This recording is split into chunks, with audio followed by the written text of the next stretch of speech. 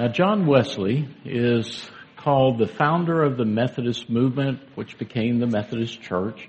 He was an Anglican priest, born in the 1700s, and was part of the Church of England, but he wanted renewal, spiritual renewal. Now, he didn't start off understanding all of this. He was all in. He was a systems person. He had a lot of methods. He was part of the establishment, and so he followed the rules. But some things happened along the way that changed his life. He kept a journal, he kept a diary, and John Reynolds in 1828 lifted out a portion of those journals and included in a book he wrote, The Anecdotes of Reverend John Wesley. I was reading that the other day and I thought, wow, I need to hear this. Wesley, when he was a student at Oxford, so this would be his early days, before really it took hold, this spiritual renewal that became the Methodist movement.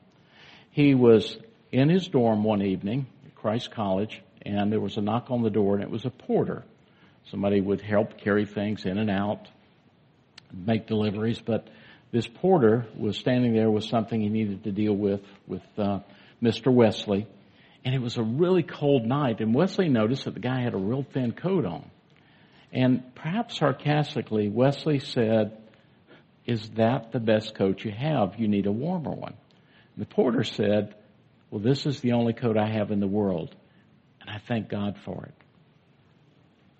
Wesley asked him if he had eaten, and the man replied, "I've had nothing today but a drink of spring water, and I thank God for that." At this point, Wesley's growing uneasy. He's not comfortable with this conversation. And he reminded the porter that the headmaster would lock him out if he didn't soon return to his quarters. He kind of wanted the guy to go away because he was really discomforted by what he was saying.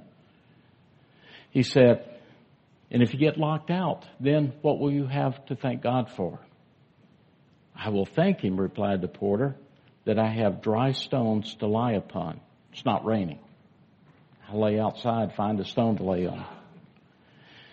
At this point, Wesley was convicted. His heart was deeply moved by the man's sincerity. And he said, "You thank God that you have nothing to wear, nothing to eat, and no bed to lie on. I cannot see what you have to thank God for." So the man replied, "I thank God that he has given me life and being and a heart to love him and a desire to serve him." Well, the man left Wesley's dorm with a new, warmer coat, with some money for food, and words of appreciation for his living testimony. But here's what Wesley wrote after the man left. "I shall never forget that porter. He convinced me that there is something in religion to which I am a stranger." I think Wesley would agree that too many in this world would find aspects of our faith, our religion, to be strange to us.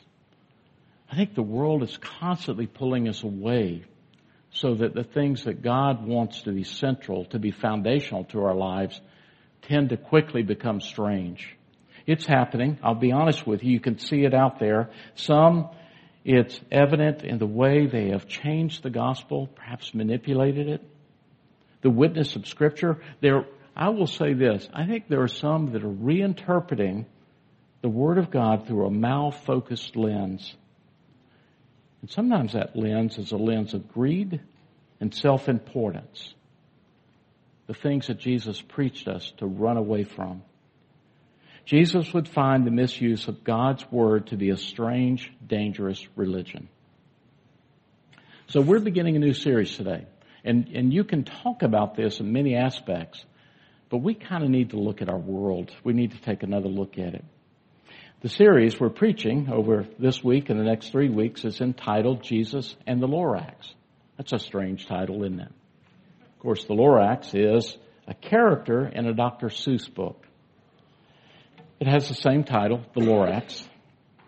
The Lorax has a simple role. He is to speak for the trees, to speak for beauty, and for the balance of creation. If you read the book, if you watch the movie, you'll see the Lorax doing that.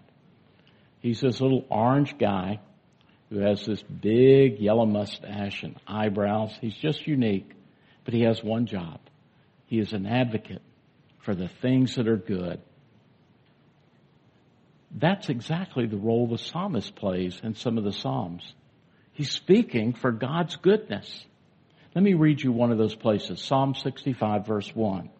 By awesome deeds you answer us with righteousness, O God of our salvation, the hope of all the ends of the earth and of the farthest seas, the one who by his strength established the mountains, being girded with might, who stills the roaring of the seas, the roaring of the waves, the tumult of the people, so that those who dwell at the ends of the earth are in awe at your signs.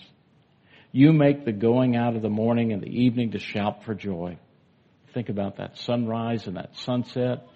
What a beautiful way to express that. You visit the earth, you water it, you greatly enrich it. The river of God is full of water. You provide their grain, and so you have prepared it. You water its furrows abundantly, settling its ridges, softening it with showers, and blessing its growth. You crown the year with your bounty. Your wagon tracks overflow with abundance. The pastures of the wilderness overflow, and the hills gird themselves with joy. The mountains clothe themselves with flocks. The valleys deck themselves with grain. They shout and they sing together for joy. This psalmist has a lot to say about creation. He tells us in a different place that the earth is the Lord's and everything in it, the world and all who live in it. In other words, everything you see out there, creation, it's a gift. But it's not just a gift, because with that gift comes a responsibility, because from the very beginning of creation, we are told to be stewards of this gift. Genesis 1:26 says, God said, let us make man, we would say people in our image after our likeness, and let them have dominion over the fish of the sea, over the birds of the heaven, over the livestock, over all the earth, over every creeping thing that creeps on the earth. So what does dominion mean to you? When you hear that word, what comes to mind? For some, dominion implies control, having power. Maybe exploitation for one's own gain and pleasure. I get it before they get it. You might think of a kingdom or an absolute ruler who thinks of nothing of standing on the backs of those he gets to dominate, and he can achieve greater glory. Authenticity as a ruler. Some see dominion that way. But I want you to pay attention, because if you read the Bible, you'll see that dominion in the biblical text in Scripture is never intended for selfish or personal gain. For example, in Scripture, God is described as having ultimate dominion. I mean, we may have dominion, but God is the final arbiter of dominion over all of humanity, over all of creation. But what you learn is that God never exploits that power, that dominion, for personal gain. If anything, it is the exact opposite. He empties himself, Paul tells us in the letter to the Philippians. He takes on the form of a servant. If you read Scripture, what you see is not a dominating God, but a God who loves, who blesses, who enriches our lives, provides for us. That's the dominion God is talking about, that we're to have over the earth. But the problem is, when it comes to creation, the world around us, we sometimes have our own plan. We see an opportunity, and sometimes we work it to the destruction of all that's around us. And that's contradictory to God's plan. It's not my opinion. It's contradictory to what God elucidates and shares with us in Scripture. So here's this book, the Lorax. And Dr. Seuss points to a problem. And the problem, as I mentioned earlier, often takes the form of greed. Plainly put, he says, greed will destroy. Now, Jesus also warns about this in Matthew 6:24. No one can serve two masters, because you'll either hate one and love the other, or you will be devoted to one and despise the other. You cannot serve both God and money. In other words, each one of us must choose God or greed. You're going to serve something. And even not thinking about it ends up being a choice. We're told that we cannot serve God and destroy God's creation. That's a different way of looking at it. You can't destroy what God gave to us as a gift and say that you love the Lord. It doesn't work that way. Scripture reminds us that we can see God's love and care and grace through the natural world. I just read you that text. By your strength you establish the mountains, writes the psalmist. You provide people with grain. You water its furrows abundantly, settling the ridges, softening it with showers, blessing its growth. You could see God in those words, intimately interacting with all that depend on life. The dynamics of God's creation is intricate. To me, it's sort of like the conductor of an orchestra. Creation is the symphony. And God is conducting this. And then sometimes we jump in with our own instrument, going our own way, and it sounds awful. Where you have these beautiful harmonies, somebody's out of tune. Somebody's playing disparate notes. Somebody's not even keeping the timing. If we misuse God's creation, then it's out of step with the conductor, with God. So the story of the Lorax that we're going to take 4 weeks to look at is it's very much like a parable that you would find in Scripture. It reminds us that our greed and our misuse of God's gift, the gift over which we have dominion, is oppositional to God's plan. Jesus would say it is sin. It is wrong. Old Testament scholar Walter Brueggemann looks at the Psalms, and I find this always helpful, in 3 categories. He said you will find Psalms of orientation, Psalms of disorientation, and Psalms of reorientation. And they speak to our various experiences in life. Now, Psalms of orientation, we like those. We're drawn to them. They speak of times when life is all good. Everything's great. They're cheerful. They're full of abundant praise for God. Even just that God is God. These are the make a joyful noise, all the earth kind of Psalms. But there are other Psalms. For instance, those Psalms of disorientation. They talk about those times when life is out of whack. It's not working. And we're not happy, and we're fearful, and we're upset. Psalm 65 reminds us that if creation is out of sync, then we need to seek God's balance, that is, reorientation. We need to get right with God, as some would say. We need to remember that God has called us to be stewards, not greedy. So in the Lorax, in a wonderful way, through a book written for children, I'm one of those children, we're reminded not to be greedy. Because greed causes disorientation with God's created order. When we exploit the world over which God has given us dominion, we are creating an imbalance which is contrary to God's plan. When God created, God declared that creation is good. But when that creation is misused, when it's exploited, then I think we don't need to look any farther than in a mirror. So beginning today, and for the next 3 weeks, we're going to look at the parable of the Lorax as a reminder that God has given us the gift of creation. And that we are to have a caring, loving, life-affirming dominion over that creation. I think it's going to be challenging for us, honestly, I do. But if we're willing to confess our disorientation, then we can see that God is calling us to reorientation with the world. And remember, disorientation often starts small with one simple act. I want to show you a clip from the movie about the Lorax, the last movie that was made. And you can read the book and you'll see this theme again. But it starts off really good, then one small thing happens, and you're going to discover over the next few weeks it gets worse. So watch this. Whoa.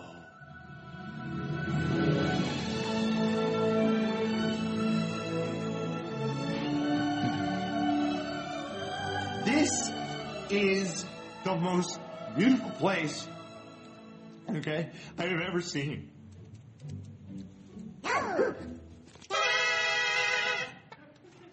All right, here we go. About to make a need, about to change the world.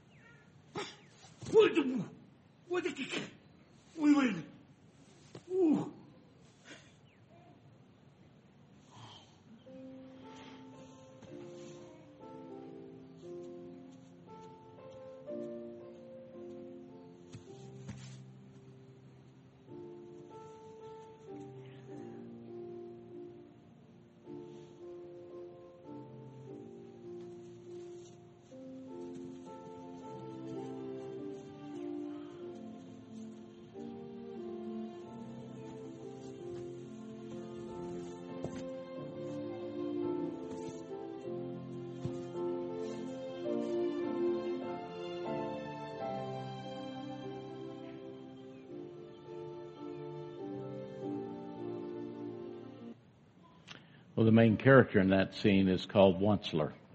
He's the one who chopped down the tree. Onceler starts small. He chops down one tree to make a seed, whatever that is. But you can check it out. He decides if one is good, more is better. And you're going to watch through this series how that beauty is lost because greed kicks in. Now, this isn't just about a Dr. Seuss book. I hope you know that. This is about remembering who God called us to be. God has given us dominion over this beautiful creation. The mountains, the seas, the valleys, the forests, the plains, the beauty of the birds, of the insects, of the animals, each other. And sometimes we lose perspective. That malfocused lens of greed takes over. And we wonder what is going on. How are we losing this beauty? So each of us has to decide what it means to be a steward of God's creation. See, God trusted us with this. God created, but then He said, you're to have dominion over this. He didn't say destroy it. He shows us what it means to have dominion by loving us and giving fully of Himself. The choice is ours. How we treat this gift says a lot about what we think about God. There's a rabbi, an eloquent writer, Joshua Heschel. He once said, our goal should be to live life in radical amazement. I love that. Just be radically amazed at everything you see. He goes on to say, do this. Get up every morning and look at the world in a way that takes nothing for granted. Everything is phenomenal. Everything is incredible. Never treat life casually. To be spiritual is to be amazed. What a great way to live. But each of us has to decide when we get up if we're going to do that. For God does not intend for us to lose the benefits of God's creation. God intended for creation to be a blessing, for it to be good. So if we can find that creation is not good, then perhaps we need to go back and listen again to the voice of the Lorax. Let's pray.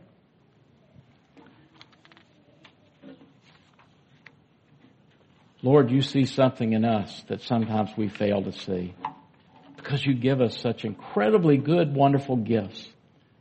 You gave us the world. Forgive us, Lord, if we've misused it. But help us to reorient ourselves, to establish that balance again with your creation, that we can have dominion in the way that you intended. And help us to begin in a simple way, to draw close to you. to experience your grace once again, so that we will never forget who we are, whose we are, and what we are called to be and do in this creation. We pray this in Jesus' name. Amen. The Scriptures are there for life. They intend for us to be able to sync ourselves with how God has called us to live. Jesus said, I've come that you might have life and have it abundantly. And so we have the Scriptures to help us find that deep well of rich love to be drawn close to God. Part of that comes with responsibility towards the creation that God has given us. So I want you to think this week, what do I need to do to be in sync, to be oriented with God's plan and gift for me to be a steward over this creation? Brothers and sisters, go now in peace and go in love. Amen.